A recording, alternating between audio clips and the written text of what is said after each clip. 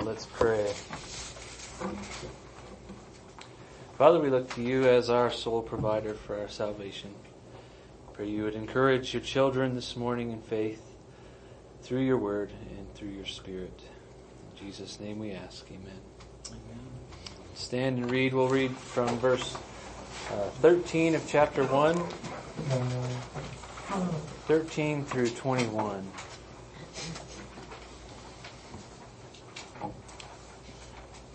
Therefore, preparing your minds for action and being sober-minded, set your hope fully on the grace that will be brought to you at the revelation of Jesus Christ.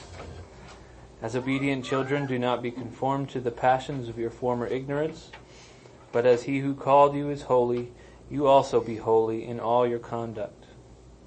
Since it is written, "You shall be holy, for I am holy." And if you call on him as Father, who judges impartially according to each one's deeds, conduct yourselves with fear throughout the time of your exile, knowing that you were ransomed from the futile ways inherited from your forefathers, not with perishable things such as silver or gold, but with the precious blood of Christ, like that of a lamb without blemish or spot.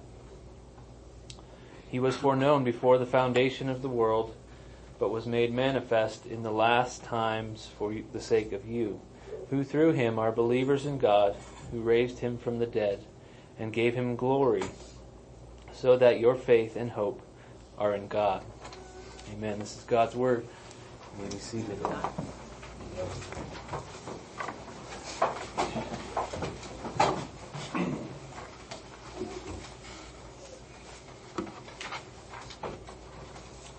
I'm afraid of snakes. I don't like snakes.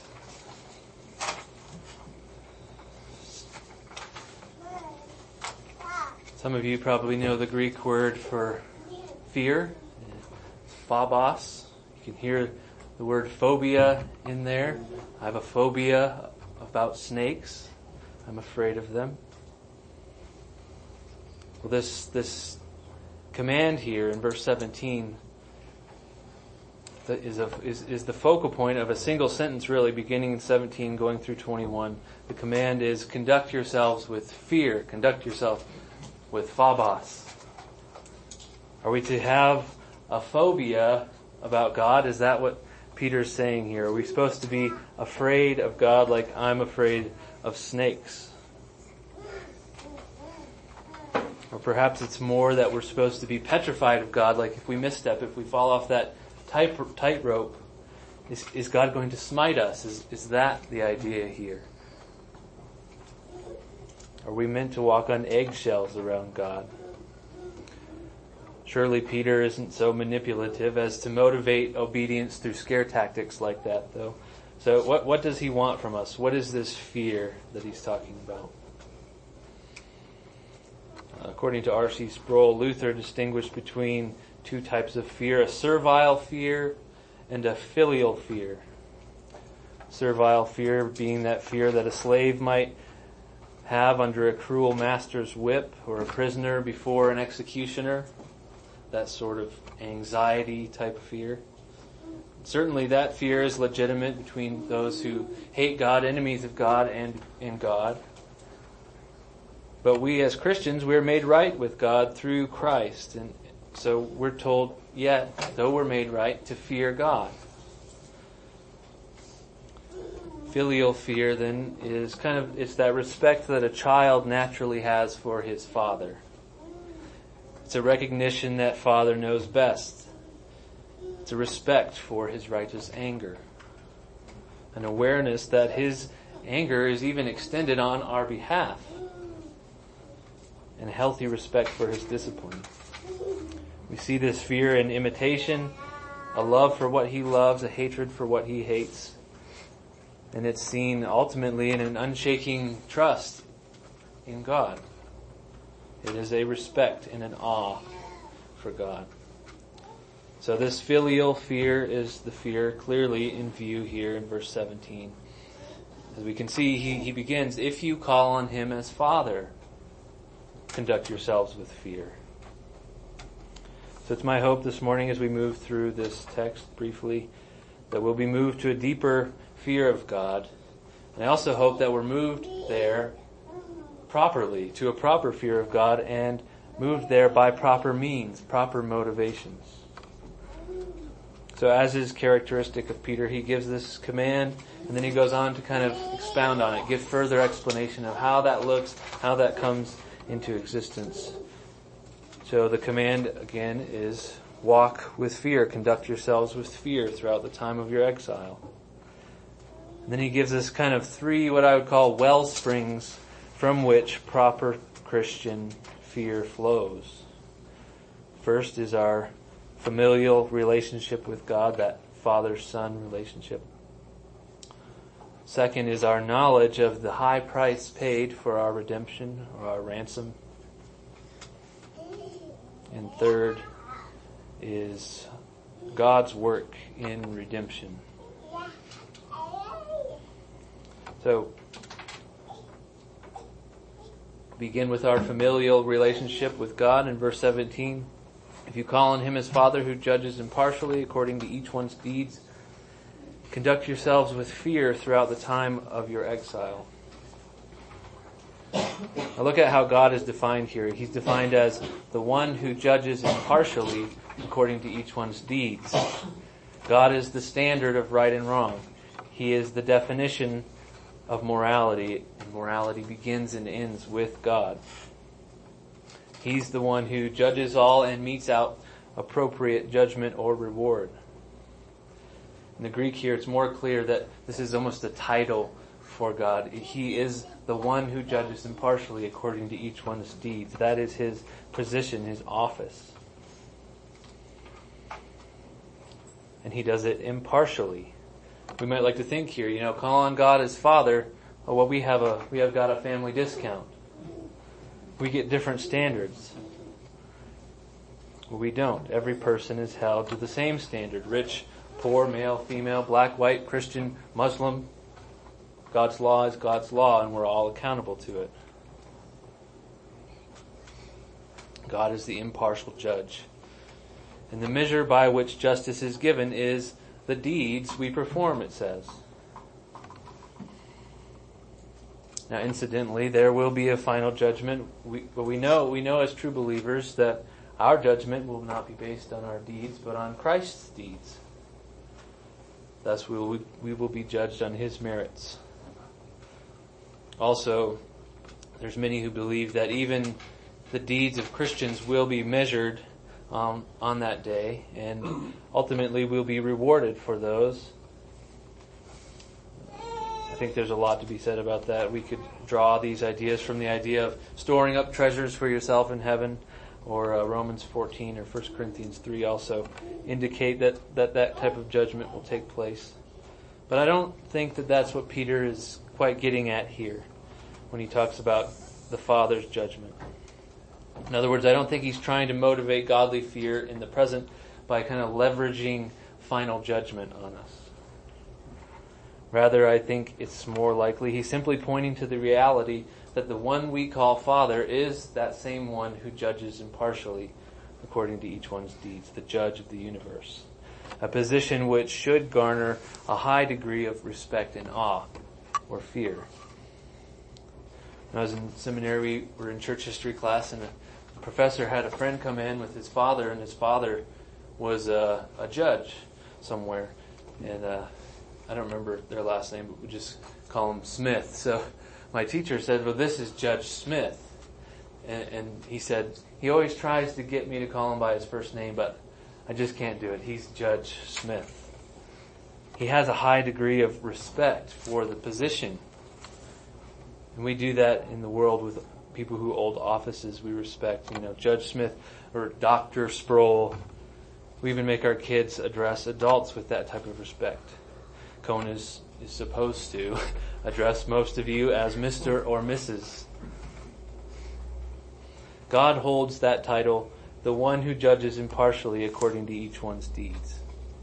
Thus, we hold him in highest esteem. If we respect Judge Smith, how much more should we respect the judge of the universe? But we as Christians are we're in this exceptional position of calling that God, that person, judge of all, we get to call him Father. Let that sink in a moment. The judge of the universe, we call Father. It says, and if you call on him as Father. The logic here is not, if you would like to call on him as Father, walk in fear. The logic is, you do call on him as Father, therefore walk in fear. Godly fear is not something which flows from the threat of a pointed finger. Godly fear is something that flows from security in resting in God's fatherly arms for the Christian. God is then both our Father and our Judge, and I think we are prone as people to place too much weight on one or the other of those things. Either we emphasize God's fatherly love, neglecting his office of judge of all, or sometimes we emphasize his power to judge and his power to damn, neglecting to look at his fatherly disposition towards those that he has redeemed who are in Christ. But the proper response is a balance, is a response to God's fatherhood is fear and not flippancy. You might hear a more free-spirited Christian sometimes begin a prayer, hello, Daddy, which makes us cringe. Or, that book, movie, The Shack, where God, the Father, is depicted as this jovial black lady named Papa. I long for intimacy with my Heavenly Father like anyone else does, but I think we can say those type of expressions take intimacy too far, to the neglect of who God is as our judge as well. Amen. The God we call Father is judge of all, and we're called to walk with a disposition of awe and reverence toward him. We can certainly go too far in the opposite direction.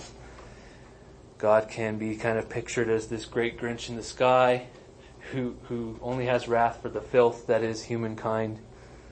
All the while we forget that there's this entire group of people who have been brought into the family of God, adopted and brought in by Christ's blood. And of those people, it can truly be said, we have peace with God. Romans 8:15 says, for you did not receive the spirit of slavery to fall back into fear. That's the servile fear. But you have received the spirit of adoption as sons, by whom we cry, Abba, Father. So we really can come to God, as the text says, and call on him as Father. We can come like a child who comes to his father for a glass of water. As redeemed, adopted children, we can say, help me, Father, I need you, I hurt, I don't understand, I love you, draw me closer to yourself. God is our Father. So I think Peter's point here is we have this privilege to call God Father. We also should go through life with a disposition that our Father is also the one who judges the world.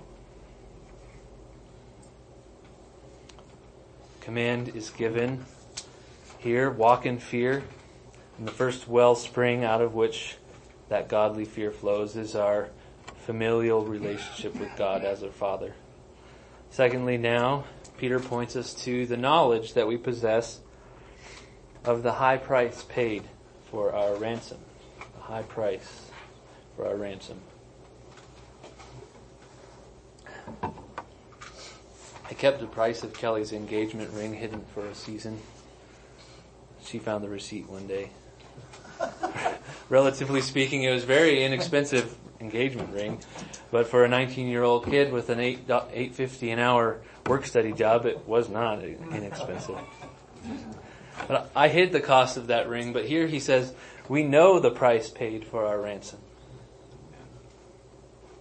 Insofar as something infinite can be quantified anyway. He says, conduct yourselves with fear throughout the time of your exile, knowing that you were ransomed from the futile ways of your forefathers, not with perishable things such as silver or gold, but with the precious blood of Christ, like that of a lamb without spot or blemish. Once again, struck by Peter's angle of approach here. If I was trying to motivate someone to fear, some punk kid trying to date my daughter, for instance, I would first turn to threats. But Peter doesn't say, look here, buddy, if you don't shape up, God is going to smite you with fire. Rather than threaten with the possibility of punishment, he directs our attention not to our behavior, but to our Savior. He points us to the object of our faith, showing us once again that proper godly fear of God is not something we kind of conjure up within ourselves. It's something which flows out of the identity given to us in Christ. Our knowledge of the high price paid adjusts a couple of things in our thinking. First, we've been ransomed, and if we've been ransomed from one thing unto another thing. The image here is that we've been bought or ransomed from slavery to sin, a position we inherited, he says, from our forefathers, which Peter deems vain or useless. The saints here to whom Peter writes were mired in sin, like all of us were before conversion, slaves to that cruel taskmaster, and one generation after another born into slavery to that same master. And the labors of those generations of slaves never bore a single good piece of fruit. It was utter futility, Peter says.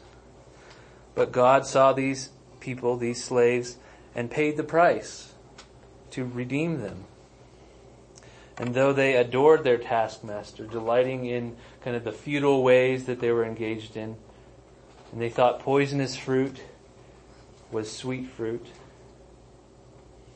they rejected and rebelled against the Redeemer and clung to their captor kind of like a person with Stockholm syndrome.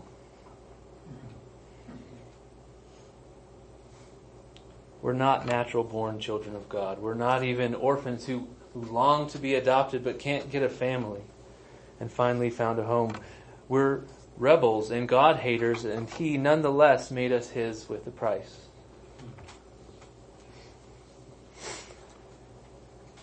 So knowledge of our ransom out of this slavery and unto God leads us to reject those things of the old life, of the old slavery to sin which captivated us, though they do constantly press in on us.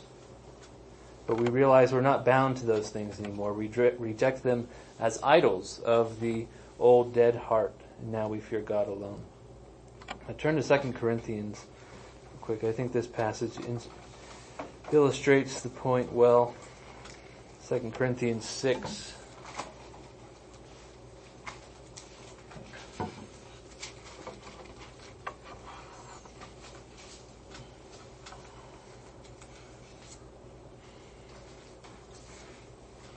Start in verse 14 and go through chapter 7, verse 1. It says, "Do not be unequally yoked with unbelievers, for what partnership has righteousness with lawlessness? Or what fellowship has light with darkness? What accord has Christ with Belial? Or what portion does a believer share with an unbeliever? What agreement has the temple of God with idols? For we are the temple of the living God. As God said, I will make my dwelling among them and walk among them, and I will be their God, and they shall be my people. Therefore go out from their midst, and be separated from them, says the Lord, and touch no unclean thing. Then I will welcome you. I will be a father to you, and you shall be sons and daughters to me, says the Lord Almighty." Verse 1, "Since we have these promises, beloved, let us cleanse ourselves from every defilement of body and spirit, bringing holiness to completion in the fear of God." So the fear of God leads us to reject the old dead way of life and moves us unto a newness of life, toward a newness of life. Second thing, our knowledge of the value of the price paid for us produces in us a profound sense of awe, of gratitude. Price often demonstrates value. That's kind of the point of price.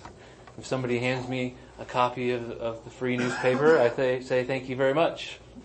If somebody hands me a $100 bill, well, I have a lot more gratitude at that point. Value is shown by that.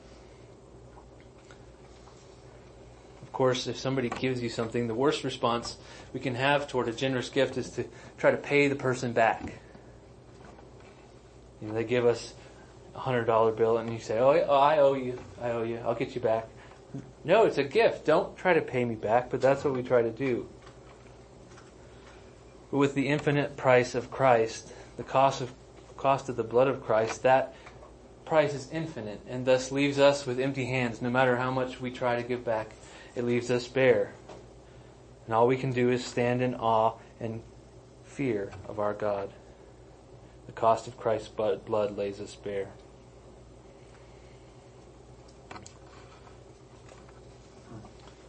The third and final wellspring of proper godly fear is the work of God in redemption. Verses 20 through 21. And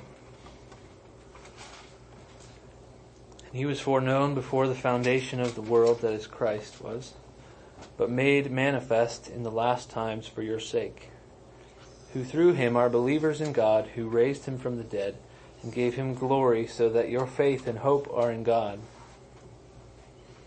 Edmund Clowney points out that these verses here stand in contrast with the last one. They stand in contrast with that hollowness, vainness of the way of life. He says, in contrast with the empty life of hollow men, Christians are given faith and hope in God. Meaninglessness evaporates in the glory of ultimate meaning, the eternal plan and purpose of God.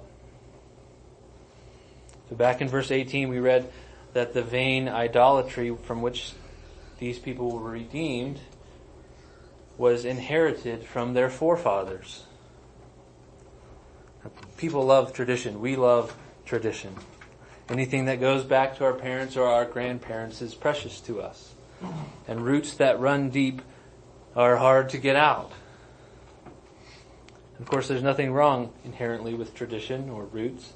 In fact, I would say tradition is a good thing as long as it's defined by God's standards. But these people that he's writing to would surely have held those ways inherited by their forefathers in high esteem. These are the things passed down to us. They're wonderful. They might have said these practices have roots. My family's been doing it this way for 25 generations. We've been worshiping the same gods, performing the same sacrifices, following the same rules for thousands of years. And Peter says it's all vain. It's a useless way of life.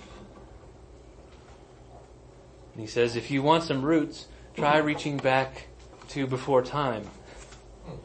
Try a Savior foreknown before the foundation of the world. The vanity of ancient sin and idolatry is set against here the meaningfulness of a God who actually takes action. We read in Jeremiah, O Lord, my strength and my stronghold, my refuge in the day of trouble, to you shall the nations come from the ends of the earth and say, our fathers have inherited nothing but lies, worthless things, which there is no profit. In contrast, the one foreknown before the foundation of the world has been revealed to us. No vain idol has ever been revealed. No vain idol became a man that through him we might believe in the one true God. And certainly no idol raised anyone from the dead. 21 says, who through him are believers in God, who raised him from the dead and gave him glory, so that your faith and hope are in God. Our God is the one and only true God who has taken any action. He has planned and worked through time and history to redeem us as his people. Now, it took me a while this week to get the connection here between that theme and fear, the fear of God. But I realized at the very core of the idea of fearing the Lord is the exclusivity of the one true God. In other words, to rightly fear the Lord, you must fear the Lord. which means fearing him alone. God revealed the Son that we might believe, it says, in God. And the Father raised him from the dead that we might once again have faith and hope in God. So the deepest wellspring of godly fear in the Christian life is God's redeeming work, past, present, and future, by which he moved us to have faith and hope in God. So I think that theme gets at the heart of what it means to walk with fear or a spirit of reverence throughout the time of our life here on earth. That we walk in faith and hope toward God. That's at the center of the Christian's fear of God. I have this image of a child, he climbed up on the tree or on a rock, and then he's afraid to get down. He can't get down. So he calls his father to come help him. And the father comes, jump into my arms, but the kid is too afraid to jump into his arms. He won't trust his father to catch him in that moment. And maybe he looks around desperately for other means of rescue. Meanwhile, his father's right there waiting with open arms. We can't rightly say that the child has proper respect or awe or fear of his father in that moment if he refuses to trust him. True, proper, holy awe is expressed in complete reliance and trust. Similarly, each of us is in a scary situation. We see a God who judges impartially according to each one's deeds. It's obvious our deeds don't measure up, and we're in trouble. We see that there's no way out, or no way we can help ourselves, though we do try to help ourselves. We seek help from other gods, the God of self, God of possessions. We find a false sense of security in the traditions of our forefathers. But we who are born again, we fear God not as a wrathful executioner, but as Father. The strength of the Father's arms is frightening to those who oppose him. But for his children, his strength is our security. And so we call on him as Father. We say, "Help, Father, rescue me from this peril." And then we rest with reverent, exclusive fear and awe in our Father's saving arms. Amen.